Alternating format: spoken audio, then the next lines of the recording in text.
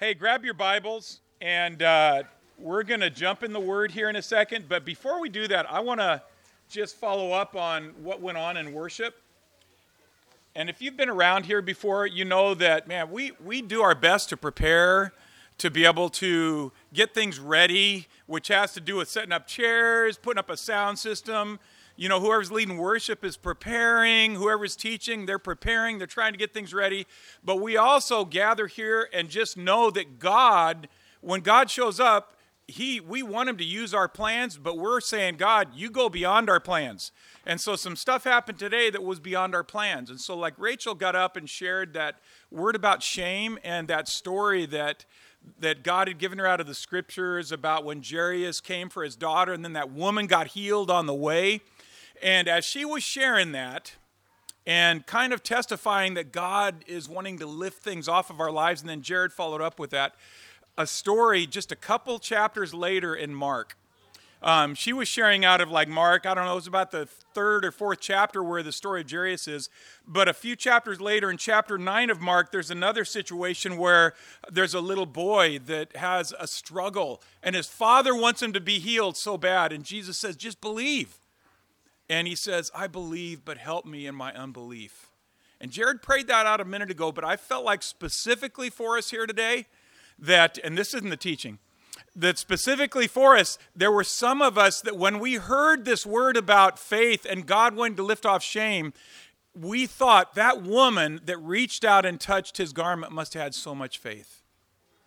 We just thought she had this incredible faith. I don't have that. So I'm not going to get my miracle, right? I just want to tell you the story of that woman is she had gone through years of agonizing what she felt like was an unanswered prayer. She didn't have a lot of faith. She had a little tiny bit of faith. It was like this was her desperate last hope. She goes, there is a guy that people say is the Messiah and that can do things, so I'm going to reach out with my last bit of strength and just hope that he's going to touch me. And it says that Jesus turned to her and saw, there's faith in you, you're whole. And I just felt like the Lord wanted to say, some of us have disqualified ourselves that we don't have enough faith for the miracle that we need. Whether it's shame being lifted, whether it's a struggle that we have in our lives being lifted, whether it's grace and forgiveness, whatever it is, we feel like we don't have enough faith. And the Lord says, just like that guy did, that dad in Mark chapter 9, I have belief, but help me in my unbelief. And Jesus turned to him and says, you got it.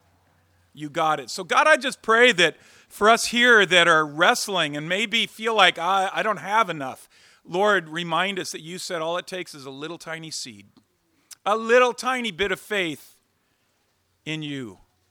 And you've got the rest of it, Lord. And we've all got that much. We've got that much. So just pray that where any person here has felt disqualified and felt like they don't have what it takes to be able to receive what you want to do, that is a lie. That's one of those lies that we want to bring down. And we want to say that your blood speaks a different word. Your blood says, I see what you have. You have the seed of faith that's needed. So receive from me what I want to give you in Jesus' name. Amen. All right. Thanks, Rachel, for coming and sharing that. That was cool. Hey, we've been in a really helpful series in these last about, it's been about 8 weeks, and it's called Assembled. And it's been a series where we've been exploring quite a few biblical metaphors that God gives us about what the church is and how it works and why it functions. And I think it's perfect timing for this series because y'all know 2020 was a weird year. And during the kind of weird year that we had last year, it was confusing, it was disorienting for all of us. We heard things like, stay at home, stay apart, and be healthy. Like, how does that help? How does isolate and stay healthy get in the same sentence? We know that when we isolate, we might be able to not get a cold, but we're not healthy either. And so 2020 was just a really confusing, disorienting year that messed with a lot of our identity, but it also messed with the identity of the church. You know, we had a lot of people in our church family saying, what? We're not being the church. The building's empty. You know, people saying, we're not having Sunday morning services. We got to fight to be the church. So what is the church? What is the goal of the church? Is it to have Sunday morning meetings? We're in a Sunday morning meeting right now, but is that really the goal of the church? Is that it? Or is it to be in a building, to make sure we're in a building? We're in a tent, so we're not even in a building. So what is the church? And so I think it's been perfect time for us to go through this series on metaphors of the church, because we need to know and be reminded of what the church is. And so this series, I think, has been super helpful. Last week, Jared shared about the body and the church being the body, living and connected, and it was really super practical, Jared, and I thought it was also really comforting and inviting. It's like you talk about the body and each part being connected to the other, it's just like, ooh, yeah, that feels so cool.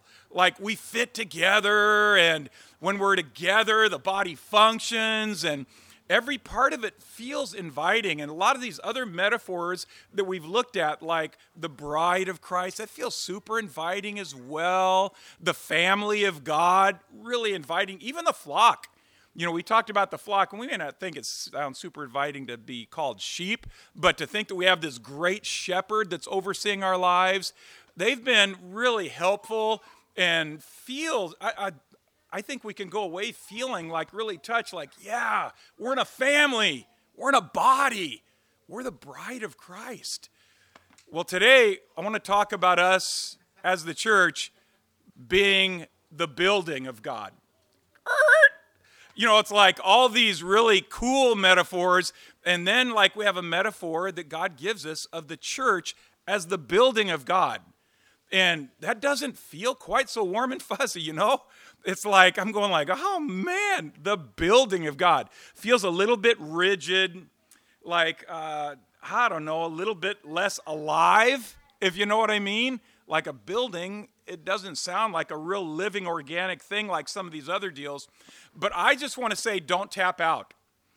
For a couple reasons. I think in this metaphor of the church as the building of God, I think there's some cool things that we can glean about the church and also about God. But I also want to just say that this is a little tip towards those that are a little bit left-brained. Now, if you're familiar, you may not be familiar that there's like a right brain and a left brain side in our heads. And those that are kind of right brain dominant, they thrive in how their gut feels, and their feelings tend to be artistic, love things that are creative and organic and alive. And man, praise God, I love that. And we all have part of that. But there's those that just like they live there. But guess what? There's also those that are left brain dominant. I'm one of those. And those are people that think more systematically and more structured and more like orderly. This is the way things happen. And so this is a little tip of the hat to those that are a little left-brained dominant here. And to be able to say, not only does the church have some of that, but God has some of that. You know that? God's not just right-brained. He's whole-brained. He's got left and right brain. And so those of us here that are kind of like, those of you here that think more engineer systematically, linear thinking, don't get discouraged, lean in. The rest of you, don't lean out either. Lean in because there's some things here for us that God wants to give us. I do want to give us a real quick disclaimer as we talk about the church as the building of God. And we're going to build this out a little bit more, but I just want to give a real quick disclaimer that this is a metaphor. This is not about a literal building, okay? When we talk about the church being a bride, we don't all run out and get in a wedding dress and show up at church, right? Because we understand it's a metaphor. When we talk about the church as a flock, as a body, you know, we understand it's a metaphor. Don't switch gears and think that as we talk about the church as a building, don't start thinking of it's about the building that we might or might not have, because that's not what this is about. There's some cool things about buildings. Buildings are fine, but this is a metaphor about the church, which is the people of God being built into a building for God. So make that really clear. So let's jump into a couple scriptures. First one I want to share with you is out of Ephesians chapter 2, verses, I'm going to read from 19 through 22. I just have one of the verses up there, so if you got your Bible, you can look in Ephesians 2, verse 19. It says, "You are no longer strangers and aliens, but you are fellow citizens with the saints and members of the household of God, built on the foundation of the apostles and prophets, Christ Jesus himself being the cornerstone, in whom the whole structure, the whole building, is being joined together and growing into a holy temple in the Lord. And in him you also are being built together into a dwelling place for God by the Spirit." Okay, so this passage in Ephesians 2 says some really cool things. And I want to give you a little portion of this out of the Message. Verse 22 in the Message says, "He is building you in brick by brick, stone by stone, with Jesus as the cornerstone that holds everything together." And I love how it puts brick by brick, stone by stone, we are being built into this building for God. Now, this Ephesians 2 passage says a few things about the building of God. One of the things it says that Jesus is the cornerstone. It means everything rests on Jesus. If the cornerstone's out, the building's down. It also says that there's a foundation that's being laid by the apostles and prophets. And I want to be clear here, the foundation here is not the apostles and prophets. You never find Paul saying, "I'm the apostle of the Gentiles and I am the foundation." You have Paul saying throughout the New Testament that there is a foundation that's being laid by the apostles and prophets. What was that foundation? It was the gospel of Christ. It was the gospel of Christ. That's the foundation. It's not the apostles and prophets as people. The foundation was this gospel of grace that is so different from the Old Testament, the law, the new thing that was coming that had to be the foundation of the church with Jesus as the cornerstone is the gospel, the beautiful gospel that is by grace you've been saved, not by works that any person can boast. And so this passage talks about these things, about the foundation, about Jesus being the cornerstone, and about us all fitting together. And I love how it ends because it even gives the why of this building. Why are we a building? So that God can dwell in it by his Spirit. You know, that's the goal of the church, to be a dwelling place for God to live. A dwelling place for God to live, so that people can look in and say, God's in that place. God's with those people. I want to look at one more passage, 1 Peter chapter 2. So right after Hebrews and James, you find 1 Peter. And this is a familiar passage, but it brings some other cool things about the building of God. Verses 4 through 5, it says, "As you come to him, the living stone, who was rejected by men, but in the sight of God chosen and precious, you yourselves, like living stones, small l, small s, are being built up as a spiritual house, where you will be a holy priesthood, offering sacrifices acceptable to God through Jesus Christ." It's a cool passage where it talks about us as people being living stones that are being built upon the capital living stone. Who's the capital living stone? That's Jesus, all right? He is the living stone that we are all built upon as living stones beneath him. He's that cornerstone. And I want to remind you that these first disciples, as they were hearing this, these first disciples in the early churches, they're hearing this point back to this building, this holy temple of the Lord. These first disciples that heard were from a Jewish community. So what were they thinking about when they heard about the temple and this holy building for God to live in? What were they thinking about? They were thinking about the temple. Right in the middle of the Jewish tradition and community, there's a physical temple. There was a physical temple.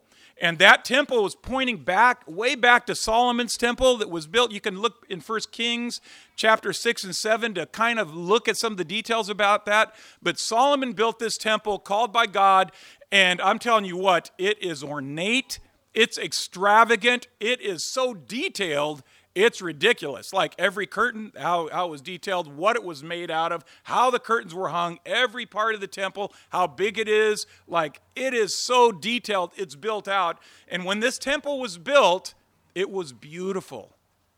It was beautiful. The whole world looked at it and said, this is an amazing temple.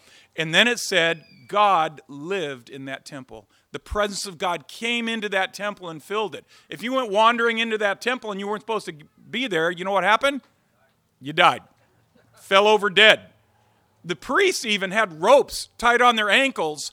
So if that priest was hiding something from God, God always knows. So if they died while they're in there, you could pull them out by their ankle so that nobody had to go in there to try to get them out and then possibly die. Because the presence of God was there. So this Jewish culture, these disciples, and the early church, many of them from the Jewish culture, they're thinking of the temple. And if you know the story of the Temple of Solomon, it got destroyed 500 years after it was built. This beautiful temple, because the people of God had a struggle with rebellion, wanted to do things their own way. Okay, so this temple got destroyed. The Babylonians destroyed the temple. 400 years later, God's beginning to lead his people into this shift that is now accomplished as we get into the New Testament. God's leading them to shift from thinking of a physical temple into something else. So 400 years after this temple was destroyed by the Babylonians, quick history lesson, it says the children of Israel go back, Ezra and Nehemiah are leading the charge. They go back to rebuild the temple and the wall. And they start laying the foundation and building this temple. And you know what it says happens? It says the people started to weep and cry. You know why? Because they said they looked at the temple and saw that it was so small and so minute in comparison to this vast temple that Solomon built that they were all upset and they were disappointed. And then you have God speaking through one of the prophets named Haggai. In chapter 2 of Haggai, it says, God spoke to the people and he says, don't worry, the glory of this latter temple, this one that's being built now, this latter temple, the glory of it's going to be better than the glory of the first temple. He didn't say the building was going to be better. The building in the first temple was way better, covered with gold. It was crazy. But he said the glory of this latter temple is going to be better. There was a point, there's a shift that's going on. Later on, Jesus, as he comes, John chapter 2, Jesus turns to the people, the same culture of Jewish people, and he says, tear this temple down, and in 3 days I'll rebuild it. That's what he said to them. Tear this temple down, and in 3 days I'll rebuild it. And it says they all looked around and said, you're going to tear this temple? How could you rebuild this? It took them 40 years to build that temple. What's this guy talking about? What was Jesus talking about? Himself. And so the shift is happening again. There's another shift where God's saying, I'm taking attention off of a physical building into another place. Jesus says, tear this temple down, I will rebuild it. So there's this thing is happening where God is trying to get it very clear with his people that the temple that he's talking about is another temple. So what is that other temple today? What is the temple of God? This isn't a trick. Yeah, do you remember what 1 Corinthians 6 says? It says, you are the temple of the Holy Spirit. You are the temple of the Holy Spirit.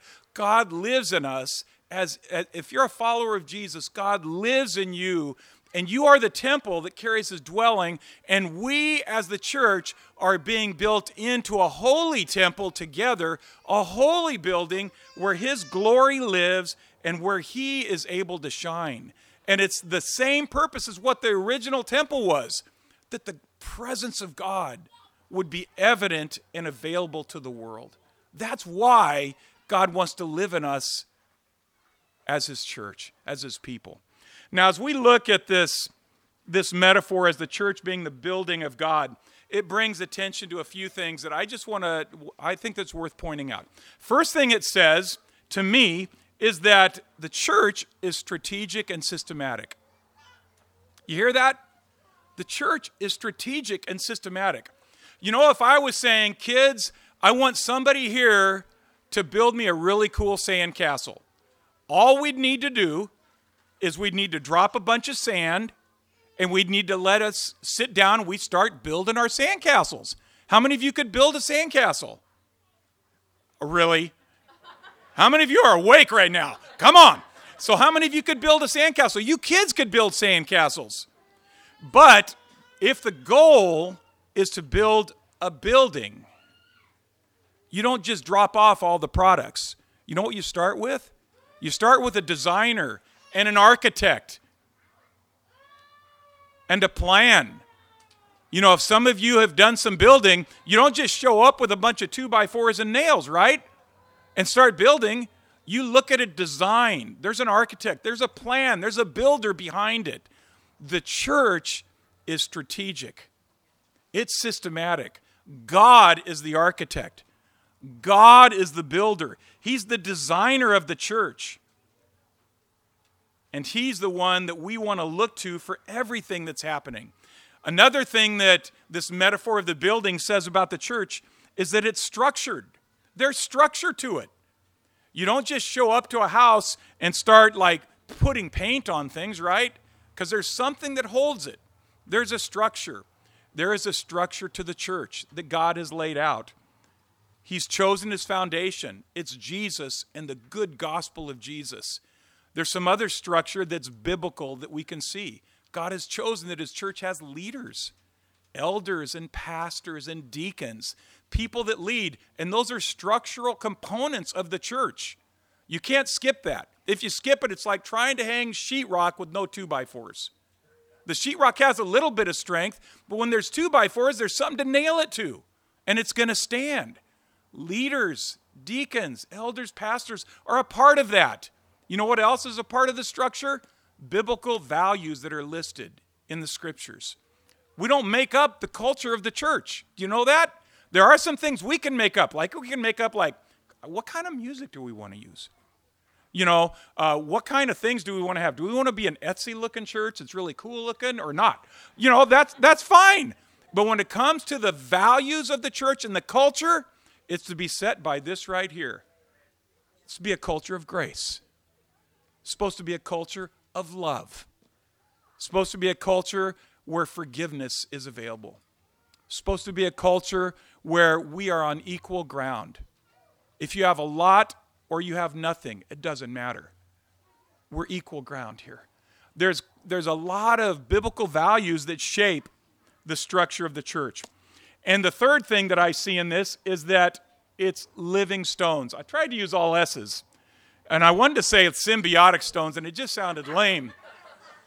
But it's living stones. It's built with living stones. Which what that says is it says you fit. You matter. This building isn't complete without you. Now, I do want to make it clear that you are significant, but you are not foundational, and neither am I. The foundation belongs to Jesus and his good gospel. So you're not foundational, but you matter, and you're significant, and we need you to be a part of this brick upon brick, stone upon stone building. So what? So what are we going to do with this? I see three things that can be kind of a takeaway for us here in this metaphor of the church being a building. I see it as an invitation to wholeheartedly surrender to God's leadership and ways in our personal lives and in our church family. To wholeheartedly surrender, because that's what we do with the one that is the designer and architect of our lives and of his church. We come to wholeheartedly surrender. I think there's also an invitation, and I want to just mention as I talk about wholehearted surrender, some of us really resist that. You know, we love Jesus, and man, we love that he comes to forgive us, but we really resist surrendering because we have that thing in us that somehow we think that if we hold on to our lives and do it our way, it's going to be okay, and it's not. It's just going to get screwed up again. That is what happens. God really does know better, and he cares about us and loves us, and he has a way through. So wholehearted surrender to God and his ways. The second thing that I think this is an invitation to is to live in cooperation and submission to God's structures and leadership and gospel values. You know, the word surrender and submission are really different. First word is surrender to God and his ways. That means you give up whatever you're saying. You just put your hands up and say, I surrender. I give up. Submission, the word actually in the New Testament that talks about submission, where it talks living in submission to one another, or submit to leaders, or wives submit to your husbands, all these kind of things. You know what it really means? It's a military term, and it means keep in step with those that are around you. Stay in step. Don't just walk to your own tune. Stay in step. And so the second invitation is that we would live lives. We would look to live our lives staying in step with those that are around us, staying in step with leadership, the biblical values. And you may see things a little bit differently, but stay in step. It doesn't mean that we give up everything that we are, but that we stay in step. We look to be in stride with one another. And the third thing is, and lastly, that this is an invitation for us to fully engage and give ourselves to His work.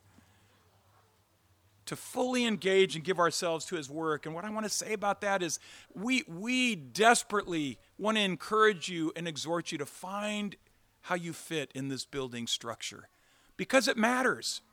And it's not just window dressing. It's not just for looks. It's more like brick upon brick and stone upon stone. You know, if you're playing Jenga, what happens if you start taking out some of the bricks or the stones or the wood pieces? It eventually what? Falls. And we need you to be built in to what God's doing. And the ultimate goal is so that God would receive glory in this world. So that on this earth, people would look and say, there is a God who loves.